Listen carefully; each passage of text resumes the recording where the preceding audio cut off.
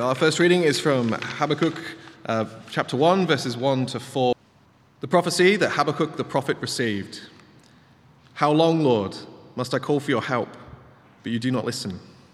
Or cry to you, violence, but you do not save? Why do you make me look at injustice? Why do you tolerate wrongdoing? Destruction and violence are before me. There is strife and conflict abounds. Therefore the law is paralyzed, and justice never prevails. The wicked hem in the righteous, so that justice is perverted.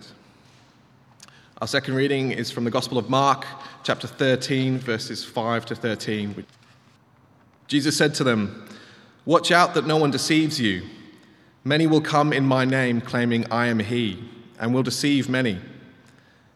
When you hear of wars and rumors of wars, do not be alarmed. Such things must happen, but the end is still to come.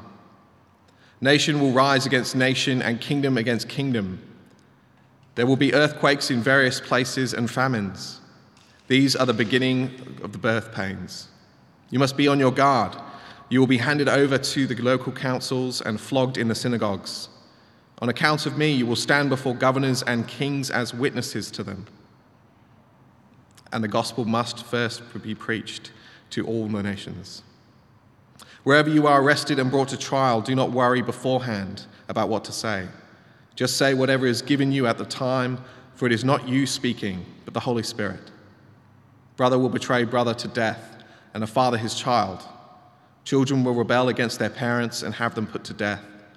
Everyone will hate you because of me, but the one who stands firm to the end will be saved." And our third reading is from Hebrews chapter 10, verses 26 to 39. If we deliberately keep on sinning after we have received the knowledge of the truth, no sacrifice for sins is left, but only a fearful expectation of judgment and of raging fire that will consume the enemies of God. Anyone who rejected the law of Moses died without mercy on the testimony of 2 or 3 witnesses. How much more severely do you think someone deserves to be punished who has trampled the Son of God underfoot, who has treated as an unholy thing the blood of the covenant that sanctified them, and who has insulted the Spirit of grace? For we know him who said, "It is mine to avenge, I will repay," and again, "The Lord will judge his people." It is a dreadful thing to fall into the hands of the living God. Remember those earlier days after you had received the light, when you endured in a great conflict full of suffering. Sometimes you were publicly exposed to insult and persecution. At other times you stood side by side with those who were so treated. You suffered along with those in prison and joyfully accepted the confiscation of your property, because you knew that you yourselves had better and lasting possessions. So do not throw away your confidence. It will be richly rewarded. You need to persevere so that when you have done the will of God, you will receive what he has promised. For in just a little while, he who is coming will come and will not delay. But my righteous one will live by faith, and I take no pleasure in the one who shrinks back. But we do not belong to those who shrink back and are destroyed, but to those who have faith and are saved. This is the word of the Lord. Tough text. A tough text. Today you'll find that we have no interest in domesticating God as if he could be domesticated. Rather, we treat seriously his word as we explore it together. Shall I pray? Father, the book of Hebrews is meat, not milk. So feed us then, Father. Nourish us by your Holy Spirit. Sustain us and challenge us through and towards Jesus Christ our Lord, in whose name we pray. Amen. Jesus famously said in Mark 13, "The one who stands firm till the end will be saved." Now, there's context in Mark 13. It's not easy. But he's speaking to people who might find themselves wobbly in their faith And Jesus is saying, now is not the time to fall over, but rather to remain in position, legs apart, firmly in place, until God fully brings his kingdom, that is the end. The one who stands firm to the end will be saved. These are the words of Jesus. The context of this challenge is troubling times. So watch out that no one deceives you, Mark 13, verse 5. There's confusion. Many will come claiming to be the Messiah. Don't believe them, verse 6. You'll be handed over to authorities, kings, governors, verse 9. When you are arrested, verse 11, there'll be relational pain between family members. Who wants that? Verse 12. And indeed, Jesus himself said the potential or possibility of death itself, which is why he says, everyone will hate you because of me, but the one who stands firm till the end will be saved. You can imagine Jesus, his marketing manager, pulling him aside and cautioning him, don't you know you attract more bees with honey? I think you should go soft if you want more people, Jesus. But Jesus is not trying to increase religious market share. He's not trying to get people into church. He's in the business of saving lives, redeeming lives. Jesus outlined all of this ahead of time, what would happen in the life of the early church, and we who read Hebrews know this is exactly what did happen. As you know, in our series in Hebrews so far, insult, persecution, prison, confiscation of property. But the key image here in Mark 13 is of standing, of staying standing until the end. One of the reoccurring themes in the series is of being wobbly. And the reoccurring challenge is to stay standing or to stay on the path. Jesus himself also said, enter through the narrow gate, for wide is the gate and broad is the road that leads to destruction, and many enter through it. So soak that in. But small is the gate and narrow the road that leads to life, and few find it. Jesus said that. Eugene Peterson famously called for a long obedience in the same direction. He was riffing off Friedrich Nietzsche when he said that, by the way. But here, Peterson is challenging us to stand firm till the end. How do you do this? Last week, Rob, who's leading the service, outlined what to do, given what we've heard so far, all the meat, not the milk. And the answer is, because of the blood of Christ, go into the most holy place, be confident before God. Christ's blood has achieved this for you. Hold on to the hope that you have, for he who promised is faithful. Don't stop meeting together, all that. Last week, what to do. This week, as he foreshadowed last week, what not to do. And the answer is, do not throw away your confidence. It's right there in verse 35. To do this, or rather to not do this, the writer urges us to know and experience two things, and then to keep moving forward. And for this, we're going to go back to our guardrails that we spoke about earlier in the series. In order to stay standing firm till the end, I'll need three things. If you're following the outline printed in your orders of service, I'll need a guardrail to the left of me,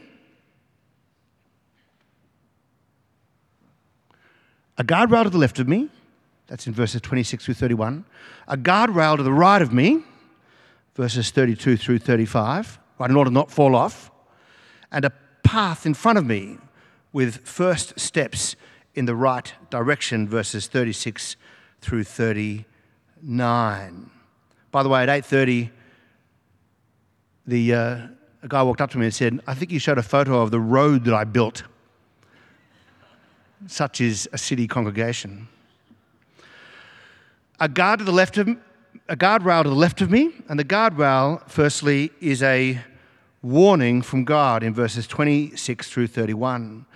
The writer drops a whole bunch of truth bombs in these verses. He goes full Oppenheimer. The words are hard to hear, they're hard to read. They are some of the strongest words you'll hear in the New Testament, although Jesus himself said things that are as strong, maybe stronger than this. Don't domesticate Jesus. He can't be domesticated.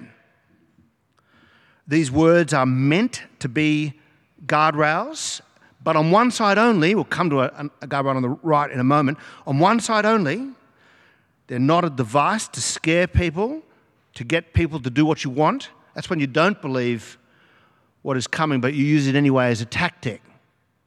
This is not that. This is not about control, but rather this is a convicted cry from someone who knows there's a touch of the prophet going on in these verses. This, of course, is what we mean when we say, I believe that he will come again in glory to judge the living and the dead. We said it a moment ago. But what I want to do is just read the words to you so that they can sink in. Follow in your Bibles if you like, or just close your eyes. Listen. Verse 26. If we deliberately keep on sinning after we have received the knowledge of the truth, no sacrifice for sins is left, but only a fearful expectation of judgment and of raging fire that will consume the enemies of God. Anyone who rejected the law of Moses died without mercy on the testimony of 2 or 3 witnesses. How much more severely do you think someone deserves to be punished who has trampled the Son of God underfoot, who has treated as an unholy thing the blood of the covenant that sanctified him, and who has insulted the Spirit of grace? For we know him who said, it is mine to avenge, I will repay. We know that God. And again, the Lord will judge his people. Verse 31, it is a dreadful thing to fall into the hands of the living God. You don't want to go there. Now that's full on, isn't it? Anybody think that's full on? I'll put my glasses on to make sure I can see some heads nodding.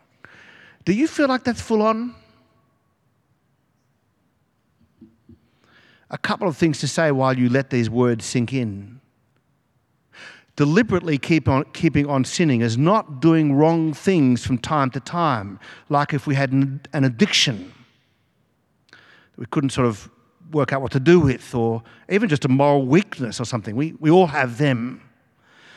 Deliberately keeping on sinning is, in the context of Hebrews, I believe, the state of apostasy, namely that of walking away from the Lord, giving it all up, and continuing to do so if we deliberately keep on sinning.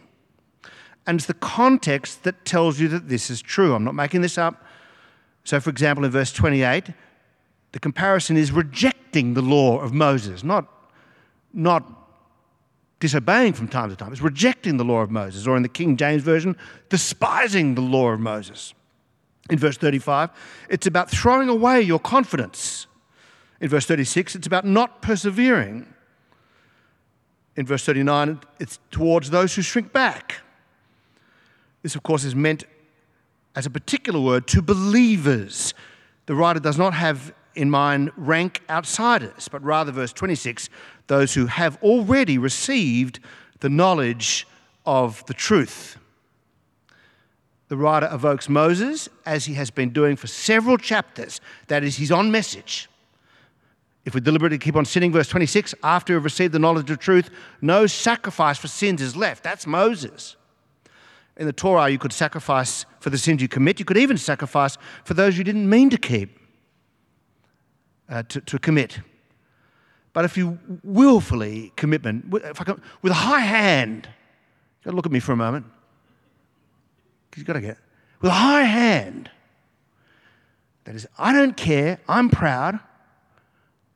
I'm going to keep doing this. God should have my opinion of things. I'll do what I want when I want. Well, in the law of Moses, even there you have no sacrifice for sins left. This means, by the way, that God doesn't just judge sin, but he also looks into your heart. He knows what willful looks like. And more on Moses. Verse 28, anyone who rejected the law of Moses died without mercy on the testimony of 2 or 3 witnesses. He's evoking Old Testament texts. So rejecting the law of Moses or the Torah was big. But the point is, rejecting Jesus is bigger. And you know it. That's why he says, how much more severely do you think? You see that? Do you see that? How much do you think? See, if you know it, how much do you think? Verse 29, how much more severely do you think someone deserves to be punished who has trampled the Son of God underfoot, who has treated as an unholy thing the blood of the covenant that sanctified them, and who has insulted the Spirit of grace? These things mentioned here, 3 of them, they're all powerful. A, trampled the Son of God underfoot. B, treated as an unholy thing the blood of the covenant. C, insulted the Spirit of grace. They're all the same thing, all true, none of them control, all designed for you to feel the truth, some pressure from God. Trampling the Son of God underfoot. There's the Son of God, and by my actions I stomp on him. Let that sink in. Treating as an unholy thing the blood of the covenant, the very covenant that made them holy in the first place. That is, you treat as cheap that which is most supremely and divinely valuable. And lastly, you insult the Spirit of grace. I spoke to a young man yesterday for whom this verse was key to his returning to the Lord. He'd walked away from the faith as a teenager in spectacular fashion. He wanted to be captain of his own soul, do what he wanted. He bought the line, if you feel it, you should do it. But he had a sense of God, and he decided that the thief on the cross that repented was his hero. And the reason why the thief on the cross that repented was his hero is because it meant that he could do what he wanted his whole life, and then just take a little turn the little switch on at the end. And so he went into full rebellion, drugs, multiple sexual partners. But rock bottom, if I can use the words of Jesus from the prodigal son, in the pigsty of his own choices in a far-off country, he risked church again. And he heard this very text, verse 29, how much more severely do you think someone deserves to be punished who has trampled the Son of God underfoot? And he said, that was me. My whole thief on the cross game plan was simply a way of treating Christ's sacrifice as a cheap thing. Trampling on grace. He used the words abusing Jesus' forgiveness. And sitting there in church, he was not prepared to do that any longer. He's now in ministry in Bulai, just south of God's country. Verse 29 and 30, 2 quotes. We know that God alone is judge. We know him who says, it is mine to avenge, I will repay. And again, the Lord will judge his people. And then a sobering warning, it is a dreadful thing to fall into the hands of the living God. Perhaps there's no other space that I can go to that might help us than this famous one from C.S. Lewis in Narnia. Aslan, of course, is a lion and he's Christ. Here are the words. Aslan is a lion, the great lion. Oh, said Susan, I thought it was a man. Is he quite safe? I myself feel rather nervous about meeting a lion. Safe, said Mr. Beaver. Who said anything about safe? Of course he isn't safe, but he's good. He's the king, I tell you. Now, I had to know this experience, and I did know this experience when I was a kid. I don't know what it was about me in particular, the way God had touched me, but I felt this hand of God over me. I felt the hand of God above me. I was very willing to accept texts like this as true. I know there'll be some people in the room here today who are like, it's too negative, I just reject it. That wasn't me. As a kid, I'm like, that's true. Because there's a holy God who could see my actions and read my motives, Almighty God, unto whom all hearts be open, all desires known, and from whom no secrets are hidden. I knew that. He was full of truth, pressing in on me. It was powerful, but hard. I, of course, needed to learn about grace. So you'll need a second guardrail. This guardrail to the right of you is your conviction about the goodness of God, or the gospel, the light you received, verse 32, remember those early days after you received the light. The writer of Hebrews doesn't in our text say what the light is here, but you gain it from the context, previous verses, and going on into chapter 11 and 12. Here he says that the beautiful things, the receiving the light, is the better and lasting possessions you will receive. It's about transforming hope. It's hinted in the warning text of blood of the covenant and spirit of grace, but here's the key to this, the pastoral key. He says, remember those days, deliberately remember them. Intentionally recall a previous period of great conflict, is what he says to them, right after they became followers of Jesus Christ. Stop and remember that day, that it was so sweet. Verse 32, remember those early days after you received the light, when you endured in a great conflict full of suffering. You endured. Sometimes you were publicly exposed to insult and persecution. At other times you stood side by side with those who were so treated. You suffered along with those in prison and joyfully accepted the confiscation of your property. All of those things were prices you were willing to pay, precisely because you received the light in those early days. You endured through a great conflict in those early days, and you weren't prepared to give them up. And the reason you were not prepared to give them up is because you knew that you yourselves had better and lasting possessions. You made the right investment. What are the better and lasting possessions? Well, come back next week. We say that every week. Because whatever they are better than all your property. That is, you could be in this life insulted, you could have your reputation shredded for your faith in Christ, you could be persecuted, you could be put in prison, you could have all your property confiscated, but because of the gospel, you cannot lose. You can't lose, not ultimately. And since the gospel is better than your reputation, your opinion, your time, your possessions, indeed your own life, I urge you to stay standing. I think the psalmist gets at this when he writes to God, because your love is better than life. Your love is better than life itself. My lips will glorify you. Jesus was explicit. Truly, I tell you, no one who has left home or brothers or sisters or father or mother or children or fields for me and the gospel will fail to receive 100 times as much in the present age, home, brothers, sisters, mothers, children, fields, along with them possessions, persecutions. Were you listening? And in the age to come, eternal life. When I was a kid, I felt the heavy hand of God above me, and it made me pretty serious about God, and quite frankly, a pretty serious kid. I needed to learn about grace. When I got to university, I understood the grace of God for the first time, in part from a sermon from a very young Robert Forsyth. They made him a bishop because of this sermon. Thank you. I found out in that moment, or in that season, that there was not only a God above me, that was true, but also the same God below me, a right hand upholding me, loving me, full of grace and truth. The psalmist goes on my bed I remember you, I think of you through the watches of the night, because you are my help. I will sing in the shadow of your wings. I will cling to you, I'll not let go. Your right hand upholds me.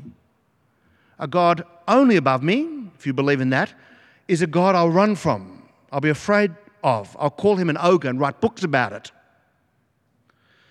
A God only below me is a God that I'll take advantage of. W.H. Jordan put words in a piece he was writing, put words in King Herod's mouth. Every crook will argue, I like committing crimes, God likes forgiving them. Really, the world is admirably arranged. We need both.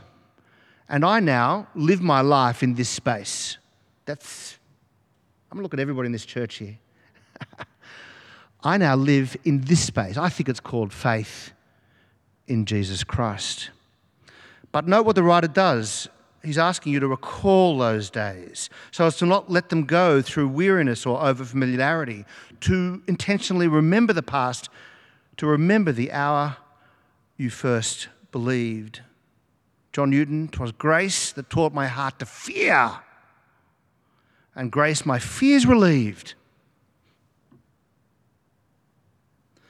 How precious did that grace appear the hour I first believed. So he says, verse 35, do not throw away your confidence.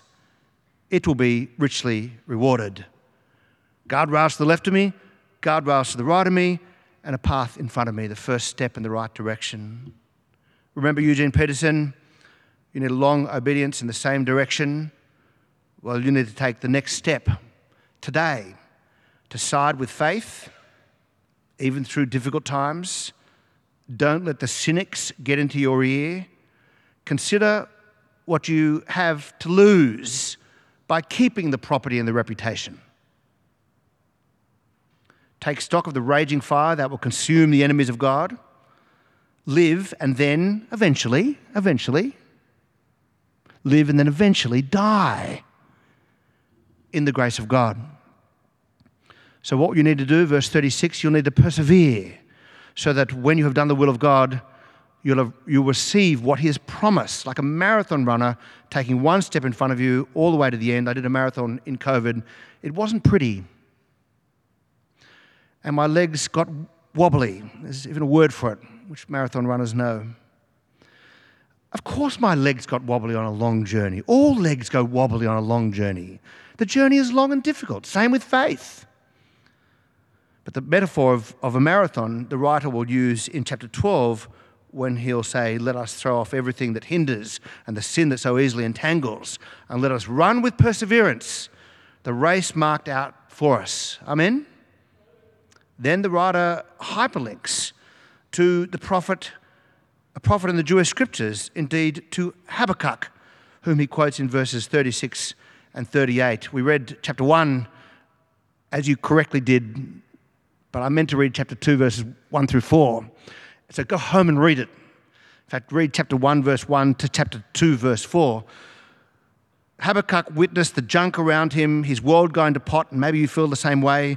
There was no indication that the faithfulness of God was a good bet, though the fig tree does not blossom. There's no fruit on the vine. In fact, he complains to God about it all.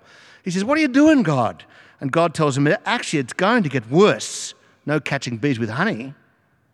But Habakkuk is told, even in the darkness, and we're invited to join him, verse 37, for in just a little while, he who is coming will come and will not delay. Though it linger, wait for it. Habakkuk chapter 2, verse 3. No matter how long it takes for the vindication to arrive, it will, verse 38. And so my righteous one will live by faith, not by sight, in the darkness. And I will take no pleasure in the one who shrinks back. They'll trust me in the dark, like Habakkuk, says God. And later we'll find out, like the prophets of old, like Jesus himself, like all the people we hear about next week and the week after, and they will not shrink back. And then the writer says, you know what? That's you. There's a real sense of confidence in the people he's writing to in verse 39 when he says, but we do not belong to those who shrink back and are destroyed. That's not us. And I don't believe, as your pastor, I do not believe that this is you. We are not of those who shrink back and are destroyed, but those who have faith and are saved. Some of you today will need to learn, maybe for the first time, that there is a bold confidence to be had in being a Christian. In fact, a Christian is a person who holds to their confidence. A divine confidence, light to receive, and I invite you, even now, to go there, to go in. But many people in the room will already have such a confidence, and there is a possibility in the future of throwing it away, of becoming weary, of being wobbly, and then trampling such a confidence underfoot. And I'm urging you not to go there. And so it might be worth spending some time this week doing what the writer says we should do. To recall those glorious times of sweet faith, recounting the goodness of God, so that you'll have fuel to continue. And next week we'll talk about the goal of the journey from your next step, the fuel for the journey, and we'll talk about your guide. I do love how John Newton writes in his testimony that he penned to paper, and we keep singing his testimony. And we're going to do it in a moment like we did 2 weeks ago, seated in John Newton's testimony, and we're invited to sing his testimony. Through many dangers, toils and snares, I have already come. This grace has brought me safe thus far, and grace will lead me home. Jesus said, the one who stands firm till the end will be saved. Let's pray. Father, all of us are getting older at exactly the same rate, and some of us feel in our own legs and hips and knees the experience of aging. And we pray that in time some of those ailments that we know and experience might be solved at the hands perhaps of a surgeon or some other path. But this morning we do not pray for our knees and our hips and our legs. We pray rather for our spiritual knees, our spiritual legs, our spiritual feet. And we ask you that you will help us even unto death, even when our physical legs are perhaps maybe no longer useful to us. We pray that our spiritual legs will remain standing until the end, through dangers, toils, snares, the loss of reputation, the potential, even as it was in the first century, of prison or maybe even martyrdom. That doesn't appear to be us, but at the same time the possibility of being wobbly and falling over is still real and live. And so we just ask you by the power of your Holy Spirit that you'll give us what we need. Blood of Christ, Christ as an example, lively faith. Give it to us, Father, in Christ's name. Amen.